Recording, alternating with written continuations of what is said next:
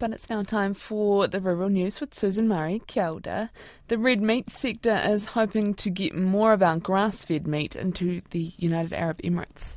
It is, Charlotte, and it says that would be helped by the prospect of a free trade deal. Trade Minister Todd McClay is investigating a possible trade agreement between New Zealand and the UAE after meeting with his counterpart in Abu Dhabi last week. $47 million worth of meat went to the UAE last year, and only chilled beef and blood products don't carry a 5% tariff. Meat Industry Association Chief Executive Suma Karapiva says demand is strong for our high-value red meat. The UAE is one of our major export markets for high-value chilled beef, and last year was worth $31 million of trade. So, it's not just frozen lamb and frozen beef. It is looking for that high-value product. And that reflects the fact that actually the UAE is amongst the world's wealthiest economies, and the standard of demand from their consumers is quite high, particularly around imported food. So, it does offer some real opportunities, but having a trade agreement in place will just level the playing field and further open up that market. Ms Karapiva says more than 75% of the UAE population is Muslim, and that works well with New Zealand's robust halal certification. So it's a key halal market for our goods, and they recognise New Zealand's high-quality, robust halal system, which is fabulous because it means that we are already able to provide their consumers with the integrity that they want when they purchase halal-certified products.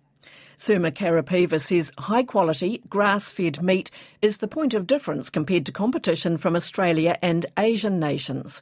72% of New Zealand's trade is now covered by free trade agreements. Māori milk processor Miraka Milk has today gained global acknowledgement for its environmental and social work with the awarding of a B Corp certification rating. The rating body independently assesses businesses worldwide to verify their high environmental and social standards.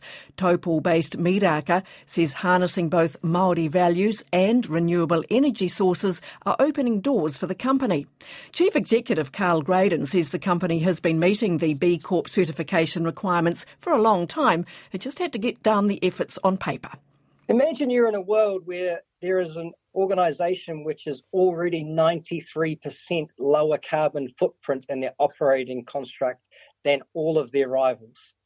We take the equivalent of thousands of cars off the road every year simply because we do not burn coal and we nurture and harness our taonga, which is geothermal energy. We are leading the world. And it's because of the values and approach to kaitiakitanga that our founders gifted us right at the very start. Carl Graydon says it recognises the company's mahi and strong te ao Māori values. Miraka joins 150 other businesses in Aotearoa to have B Corp certification and 8,000 corporates globally. The severe dry in Marlborough, which is creating serious issues for pastoral farmers, is making for a successful start to this year's wine vintage. Wine Marlborough's General Manager Marcus Pickens says harvesting started last week, which is ahead of the long-term average, but the harvest's been getting earlier as new styles of wine are made rather than any climate change. He says yields are down with the dry weather, so vintage will be short and sharp, but quality is up. The quality is just outstanding given the summer conditions we've experienced in Marlborough being very dry, very sunny, and with a lower crop. Generally everything's led its way to looking like it's going to be an absolute outstanding vintage. The viticulture side's been very lucky. Our rivers have had a lot of west coast rainfall where they're fed from, so it hasn't been shut off yet, but there's still the potential that may occur. Marcus Pickens says it's been the driest June to February period since weather records started about 90 years ago. He says irrigation is helping at present, but rain is important after harvest to grow good canes for next season's fruit. And the hot conditions are also proving a winner for Aiwairarapa arable farmer, who says after two disastrous seasons, the hot, dry weather is a relief. Conditions in the region are extremely dry. Pastoral farmers are feeding out supplementary feed and offloading stock. But for those growing arable crops, it's perfect weather for harvest, which is now in full swing. Karen Williams grows a mix of cereal crops, wheat, barley and seed crops like peas and red clover seed. We're enjoying what we'd call a good normal Wairarapa summer, where it's hot and dry with periodic rain, but not too much. It contrasts hugely to the 2 previous years where we experienced a very wet season right through from planting in October, November in the spring, through to, obviously the cyclones through summer, but also just other periods of heavy rain. Karen Williams says yields are looking good and will obviously be better than last season. Southland's Leon Samuels has become the first South Islander to win the Golden Shears Open shearing title in 35 years. The final was held in Masterton on Saturday night, and he was joined by another South Islander in second place, Casey Bailey from Riverton. 8 times Golden Shears winner Roland Smith was out of the competition due to injury. For the 10th consecutive year, Joel Henare took out the Golden Shears Open wool handling title.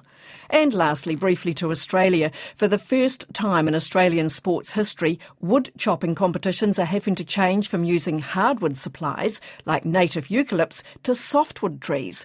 Devastating bushfires have burned through hardwood forests, and there's a crackdown on native logging. As a result, many wood chopping events have been cancelled this summer, and local axe clubs are having to practice chopping trees that have already fallen down. And that's the rural news for today. Kia pai tora.